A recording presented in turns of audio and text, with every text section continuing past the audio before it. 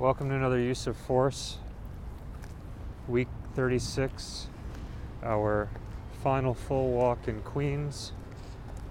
Finds us at Baisley Park to talk about the death of Shereese Francis. So this incident is another that doesn't have an official NYPD use of force report because it didn't involve the use of a firearm, and the use of force report through the NYPD only lists firearm discharges. Right. Which I guess just out right away, since we've talked about a few incidents like this at this point, it makes me wonder how many times someone has been killed by the police without a firearm, and we might not have it on our list just if it was missed by reporting. Yeah. You know? Yeah, the whole thing started with finding instances through Wikipedia.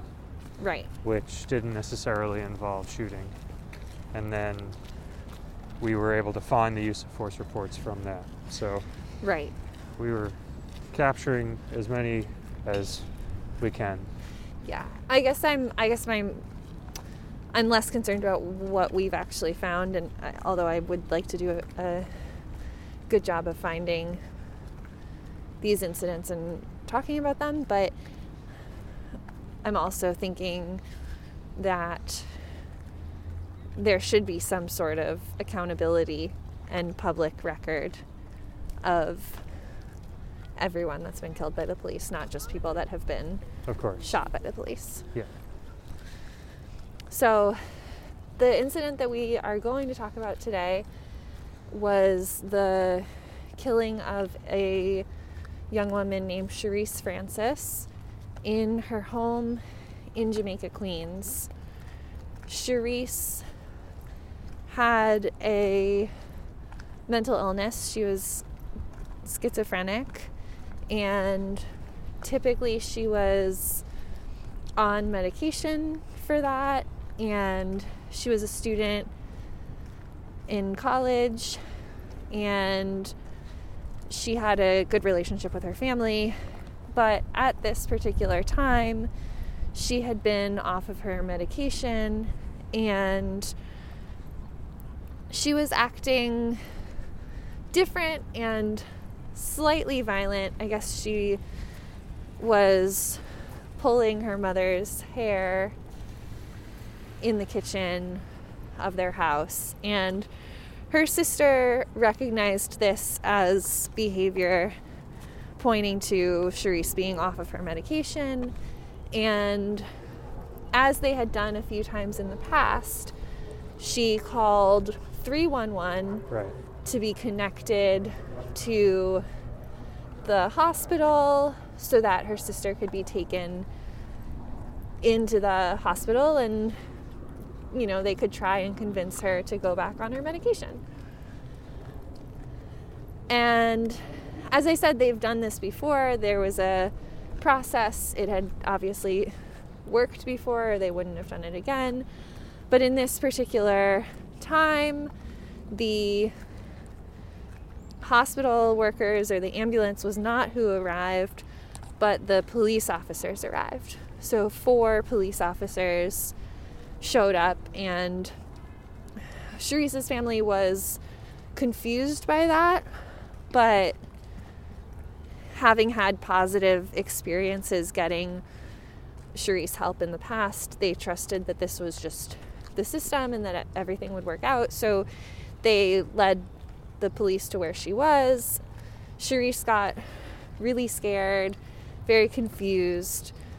There was some reporting saying that she was even telling the police, like asking the police, "Who are you? Get out of my house," telling the police that she was going to call the police on them for being intruders. So she was just very clearly confused. And it had been made clear in the call and to the officers that they were dealing with someone who was having a schizophrenic episode, and the protocol states that those officers should just stay out of the way until the emergency services unit arrives. Yeah. And that's not what they did.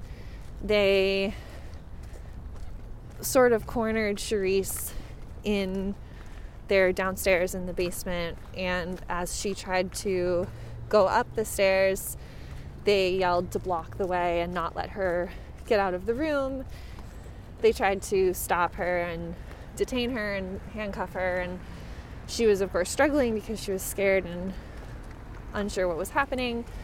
And they pushed her. There was a bed near the stairs, and they pushed her down onto the bed and ultimately suffocated her, leading to a cardiac arrest. And as this was happening, Shereese's sister was there and noticed that her sister had been yelling and fighting back, and she was trying to calm her sister down. And then when her sister went silent, she got very nervous and was asking the police what's going on, and they ushered the family out of the room.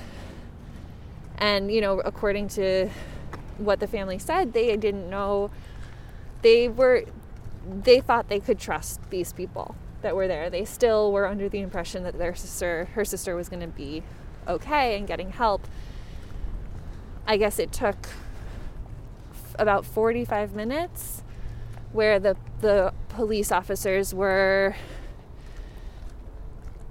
apparently doing resuscitation, and until the ambulance arrived where they brought Shereese out on a stretcher. She was already dead at that point. Right. And I believe it took the 2 hours for the... It was 90 minutes. 90 minutes. But she was already dead for 90 minutes by the time she arrived at the hospital. Right. Yeah. Right. So the aftermath of this, of course, the family was very upset. The family sued the city and sued the 4 police officers that were involved. The lawsuit against the police officers seems to either not be public or to have disappeared in some way. We couldn't find it. Yeah, it's doing not any research. On Capstat, which is our normal go-to to find these sorts of things. Right. But the officers that were involved are still listed as working for the NYPD. Right. And the place that we could find the names of the officers, which I'll read in a moment, was through the plaintiff report that goes out through a law firm that represents them. And the first 6 defendants listed, I'll read. The first one is the City of New York. The second one is the NYPD. And then we have 4 officers: Ilio Ponzo, Joseph Tomeo, Michael Boyle, William Clemens. Below them are also listed Edison Jarmillo, unknown first name Barrett, unknown first name Yoon, unknown first name McCoy, and then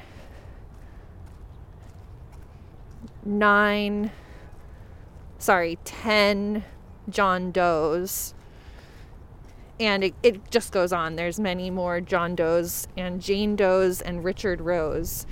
So I am assuming that those first 4 officers that were listed would be the first 4 officers that were involved and that were actually on the scene and were involved in the murder of Shereese Francis. But I'm not positive about that because the reporting that we were finding doesn't really ever list the names of the officers. They're always just referred to as 4 NYPD police officers. Right. Yeah, and it's unusual that this is not listed in some way on Capstat. I think this is the first time we found a discrepancy. I think so too, and it is just confusing to me and makes me think that maybe there was some kind of purging of the records or something. The family did win the lawsuit against the city. They were awarded a little over $1 million. Not that that's, it feels monetary compensation for the life of your loved one never feels right. But they did at least, were heard in that forum. And it seems like in the last couple years, especially surrounding the protests when Eric Garner was killed, and then again the protests in 2020 where George Floyd was killed, the family or people that were familiar with Shereese Francis have been recognizing her story, bringing it up, looking for continued justice. It doesn't seem as though the 4 police officers that were involved were punished, or definitely seems like they were not fired. I think an article from 2017 said that all 4 were still on the force. And yeah, it wouldn't surprise me if they're all still working today. Right. Yeah, and although we can't find the lawsuit listed in our normal places, at a minimum, Officer Clemens is still listed as working. Their last known location was listed as working in this precinct. Officer Tomeo is listed as working on a mounted unit now. Yeah, and Elio Ponzo and Michael Boyle, I believe, were both listed as sergeants at this point. Yeah. So it looks like there may have been even some promotions in the last few years. But, as far as the incident goes, I just don't understand why, if a family is calling on behalf of another family member that is not doing anything significant and is vouching that they are not doing anything significant. The only reason I could conceive of the police feeling the need to intervene further is if they don't believe the family, that they're somehow protecting the person in question from further punishment, as that, all I can think of is an abusive family situation where maybe somebody's trying to protect the family member from worse consequences, but this is just clearly not the situation. Yeah, it just seems really obvious to me that this person wasn't sort of in a clear state of mind, and the fact that the family called 311, not 911, to get help for Shereese is a pretty clear indicator that it's not an emergency, that police are needed. Yeah, I all I can think of is that the police felt that whatever their interactions with Shereese were at the time and with the family was that they needed to exercise their authority. Yeah. And it got completely out of hand. Yeah.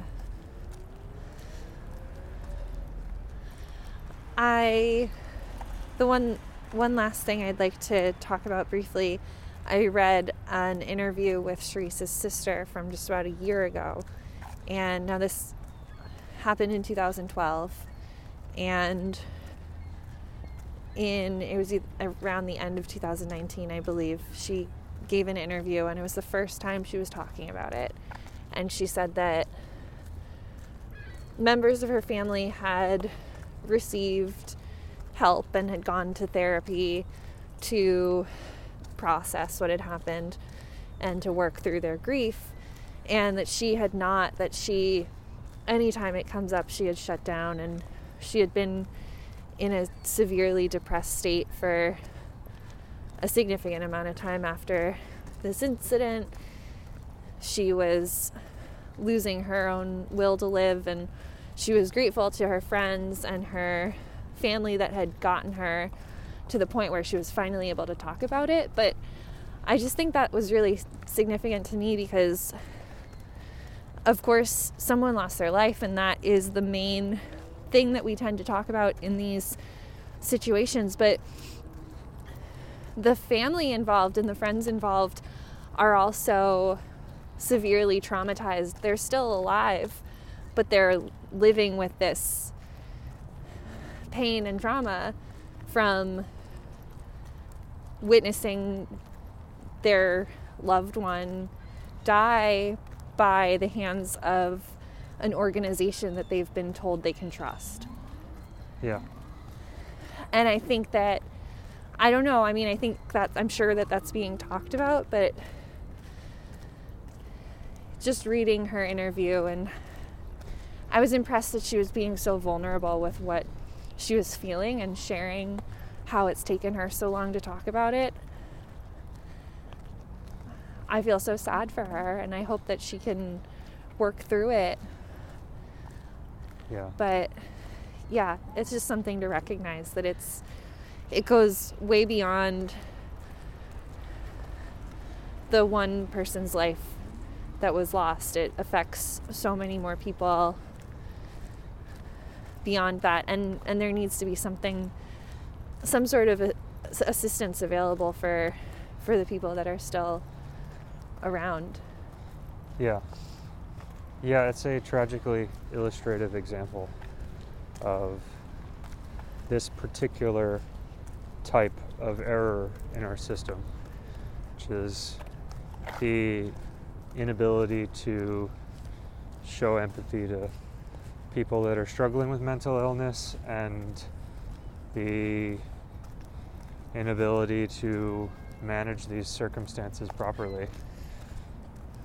And as a consequence, I think even though there has been some quote-unquote resolution in the form of financial compensation, which is, as we've discussed previously, kind of how the non-human aspect of our system deals with this, is just by resolving it with cash. But even though it has achieved this state of resolution insofar as our system goes, I still think it's something that deserves more attention.